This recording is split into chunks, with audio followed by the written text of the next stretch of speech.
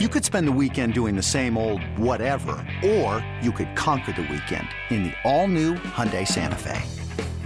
Visit HyundaiUSA.com for more details. Hyundai, there's joy in every journey. This episode is brought to you by Progressive Insurance. Whether you love true crime or comedy, celebrity interviews or news, you call the shots on what's in your podcast queue. And guess what? Now you can call them on your auto insurance too with the Name Your Price tool from Progressive.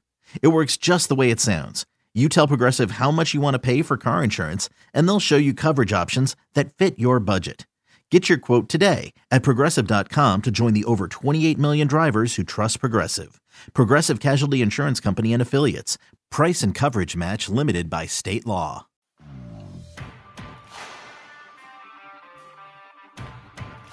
Dallas out of timeouts. Memphis by 2, 1.8 remaining. Got to get it in. Here's Luka. Gets it away. It's good! A Doncic dagger! He wins to the it three. As he was stumbling, he somehow got it to go.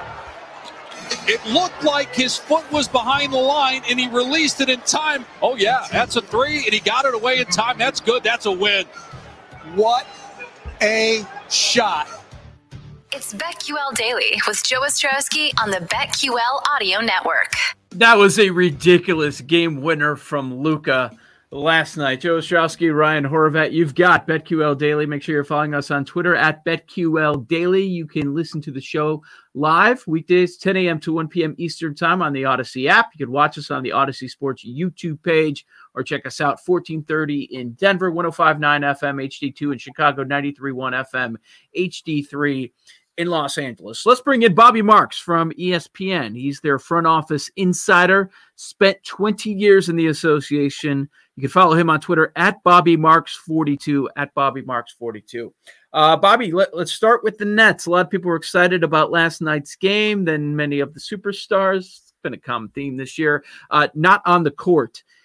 In a perfect world, if you're Brooklyn, how much time would you like to see the big three on the court before starting the postseason? Yeah, I mean, I think in a perfect world, you'd probably, we're, I guess, a couple of weeks away from May. I think you'd like to use those last 2 weeks in May before the playoffs start to, get these guys on the court healthy. I certainly understood the decision last night with not playing Kevin Durant, and I said it yesterday, like, for Brooklyn, and they've showed it all year, that seeding to them doesn't mean anything. There'll be 1, 2, or 3. I don't think home court advantage means much at all this year based on what capacity it's going to be. And we'll see what happens from a matchup standpoint. But, I think in a perfect world, you would certainly like to use the last 2 weeks of the regular season, almost like a condensed mini camp, training camp, to get all three players on the court. Let's flip it over to the Western Conference real quick, just to piggyback of what you said, that seeding doesn't really seem to matter too much to Brooklyn. How much does it matter to the LA Lakers? They would be the 5 right now, taking on the Nuggets, the 4 seed, after they lose Murray for the season. Some sports books, they had them 14-1 to win the title. Now they're out to 100-1 after the Murray injury. Do you think the Lakers are good being in that 4-5 matchup? I think they're good anywhere except for 7-10. I think if you're in that 1-6 range and you can, and I think they will. I think, there was some talk, I guess, when LeBron and AD were hurt and they were stumbling that, they could possibly slide back to this in that, I guess, that 7 range. I just don't trust the teams behind them enough to go on, a long run here to push them back here, and I think they'll tread water until they get these 2 guys back. So I don't think seeding matters for them. I think the goal all along has been if you have LeBron and AD on the court, and now you have a little more a comfort level as far as what your bench is going to be in some of the surrounding pieces. We saw them have a couple good wins in Brooklyn and Charlotte the other night. That like Brooklyn, just get these guys healthy when it comes to mid-May. And they've been in, situations before, certainly last year in the bubble, that you kind of know what you have. So I don't think if it means, they're going to face the Clippers in round 1 or the, Nuggets in round 1. They like kind of what they have as long as they're healthy. Bobby, in your opinion, in the Eastern Conference, who is a tougher matchup for the Nets in a 7-game series? Would it be Milwaukee or would it be Philadelphia? I think Philadelphia, just because of the Embiid factor. I mean, I think they will have their hands full with Joel, if it's DeAndre Jordan or Nick Claxton or maybe even Blake Griffin. I think that's, Joel will give you 35 to 40. I mean, that's kind of where he is at this stage of his career here. And if they've got their shooters with Curry and Tobias Harris, guys like that out there, I think that kind of gives them a little bit of a tougher matchup than potentially what Milwaukee can do here. But I still like, I like the Nets. I mean, anytime you have 3 closers, high level closers at the end of these games, when the game does slow down a little bit, I'll take my chances with that. But yeah, I would think Philadelphia kind of would be the toughest test out of, between them and Milwaukee. So if it's another playoff exit for Milwaukee before they reach the finals, 2 years ago, they had the best record in the NBA. They have a 2-0 series lead in the Eastern Conference Finals. Then they blow it to the Raptors. Last year, different situation because they were in a bubble. What would be the next move? Would it be kind of a championship or bust? Like maybe Mike Budenholzer, they move on because he doesn't make the proper adjustments in the playoffs? Because you look at it and they kind of have their version of their big three with Drew Holiday, Chris Middleton, and Giannis. But if they don't get to the finals again for a third straight year, do you almost feel like they kind of have to, I don't want to say blow it up, they just signed Giannis to a supermax, but maybe kind of move on and try something different? Yeah, I mean, that's usually the fall guy. Usually it's the head coach. I would say probably getting to an Eastern Conference Finals. I think they have to get to an Eastern Conference Finals because this roster is locked in. You have the Giannis supermax that is set to begin. You just signed Drew Holiday to this $135 million extension that will start next year. Chris Middleton's still in their contract, so you've got 3 guys that are making $105 million. You'll be in a luxury tax for next season. Your options are limited. You don't have a first round pick, so they will be judged not based on what happens in the regular season, but what happens in what happens in the playoffs. And they will face in a second round a Brooklyn, likely a Brooklyn or Philadelphia team. So I would think they'd have to get to you'd have to get to an Eastern Conference Finals, unless it's a series where, like we saw a couple years ago, a Toronto-Philly series where something ridiculous happens at the end and you've got a Kawhi buzzer beater to win in Game 7. Then maybe you kind of you bring back as far as with your coach. But yeah, I mean, I think he'll be, certainly scrutinized as far as what happens in the postseason. With Bobby Marks, ESPN front office insider, this is BetQL Daily. Joe Ostrowski and Ryan Horvat with you. And Bobby, we all know the postseason is a different animal. Regular season wins are nice, but when you get to the playoffs, we look to experience. Any coaches that you're unsure of once we get to the playoffs? Hey, I'm Brett Podolsky, co-founder of The Farmer's Dog. We make fresh food for dogs. We started the company when we saw what a huge difference it made in my own dog, Jada, when she stopped eating ultra-processed kibble and started eating fresh, whole food. The Farmer's Dog food isn't fancy. It's just real food delivered to your door in pre-portioned packs. It's better for them and easier for you. Get 50% off your first box at thefarmersdog.com/podcast. That's thefarmersdog.com/podcast. Well, I mean, I think Phoenix is interesting because everyone is saying, how inexperienced this team is besides, Chris Paul. And I know Monty has certainly brought a New Orleans team, to the playoffs before, but it's a different, it's a little bit different when they're going to probably be at least a 2 seed. Maybe they can get to 1 and catch Utah here. When you're kind of that top seed, the expectation level kind of goes through the roof. So I would say maybe keep your eye maybe on Phoenix. But I do like what I like their roster. I like their coach. I think they can go far here, but maybe from an inexperienced standpoint with regards to kind of being the hunted instead of, the hunter, that would be, I guess, a little bit of my concern as far as with the Suns. What do you do if you're Denver? What sort of conversations are they having internally? Nobody's going to feel sorry for you. That's the conversation I'm having. With you have a kind of a 24-hour mourning period, and they got over it, and they had a good win last night over over Miami. But nobody in the Western Conference will feel sorry for this group here. And you are going to have Jokic play like an MVP. You are going to have have Michael Porter Jr. play as your second best player. And hopefully your role players, which is their bench with, guys like that will step up. The eyes will be on Monty Morris as far as goes into that starting point guard position. They've got an open roster spot. Certainly Austin Rivers has been linked there, but they've been through it before. They've been counted out before last year. Certainly this is a lot different when you take, Jamal Murray off your roster for the remainder of the season. Bob, do you still feel like maybe, last season, I think we hyped up the Clippers and obviously they were a disappointment in the bubble, mainly Paul George, but he's been great this year.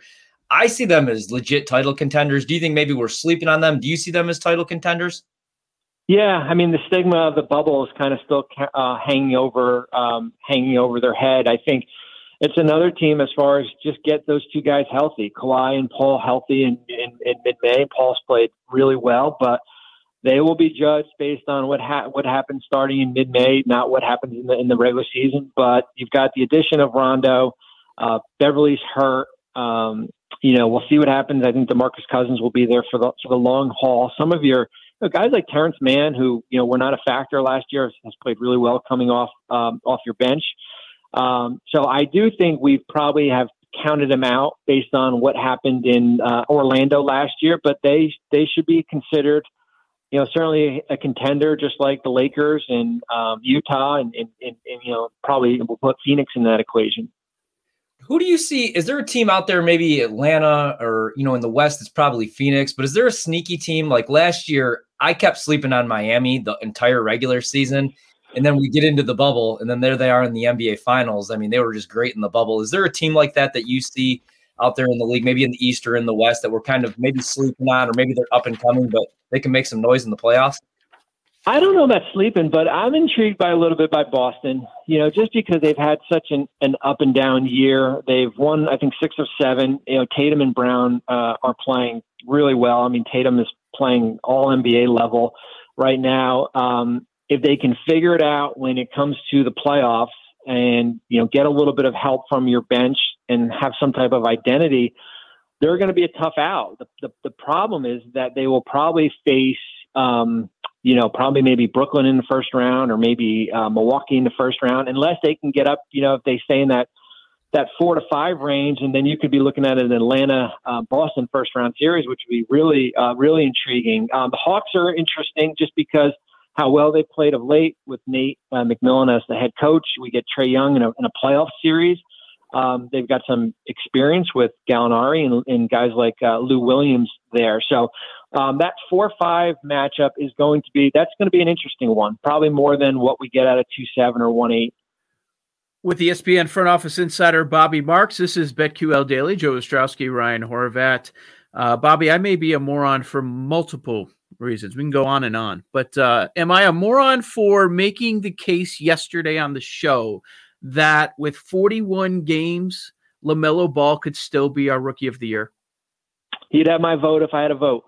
I think it's just a process of elimination. I think the award is there for someone to come get, and there's nobody. Anthony Edwards there's been nights where he's been really good, and then there are nights where he's all over the place. Guys like Halliburton last night goes 3 for 13 in Sacramento. I just don't see anybody else standing out of this. Wiseman's out for the year. I don't see anybody standing out or who, if there was a guy out there who had played 65, 70 games and, was maybe not putting up what LaMelo did, but, a little bit below, then I would say, yeah, based on durability. But I'm not just going to give Anthony Edwards the Rookie of the Year or Halliburton Rookie of the Year because they played 65 games and LaMelo played, 41 games. So if it was today, I'd still vote for LaMelo Ball as far as Rookie of the Year. Love it. I hope you're right. Unfortunate news comes out this morning. LaMarcus Aldridge, he retires due to a health scare. And any words on Aldridge overall and his career, like some of these numbers, when you look at it, when it's all said and done, just eye-popping. Yeah, I mean, you forget that I think he took 19,000 plus points in his career, which is remarkable. We'll probably remember him more for what he did in Portland than San Antonio, as far as some of those really good Portland teams. But yeah, and a Hall of Famer.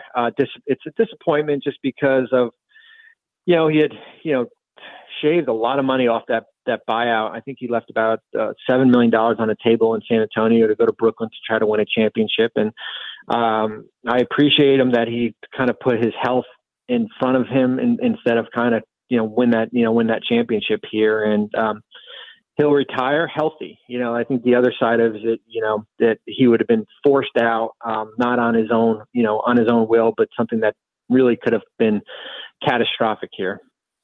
Bobby, can you make the case for anybody besides Jokic to win the MVP this year? It's hard. I mean, I think Jokic could get some separation over these next month because he's going to be asked to do a lot of things here, and I think he might run away with this thing unless Embiid goes off the rails, and I think we can discount LeBron. I think we can discount Harden. I think there's voter fatigue on Giannis. Chris Paul's a good story. Lillard's a good story. Doncic's a good story, but Jokic is he's my guy for MVP. Bobby Marks at Bobby Marks 42 on Twitter, ESPN Front Office Insider. Thanks as always, Bobby. We'll talk as we get closer and closer to playoffs, hopefully. Thanks, guys. Appreciate it. Good stuff from Bobby Marks, because I agree with everything you had to say. Me too. Rookie of the year, LaMelo. Come on, plus 200. Value's still there. Yeah, I might. You know what? I might join you. Yeah, I knew it. How did I know it? Ostrowski and Horvat, we're going to take a look at this evening's NBA slate. It's a shortened slate, but maybe there are different ways via player props to take a bet, or maybe sides or totals that we like. This is BetQL Daily. Keep it locked into the BetQL Audio Network.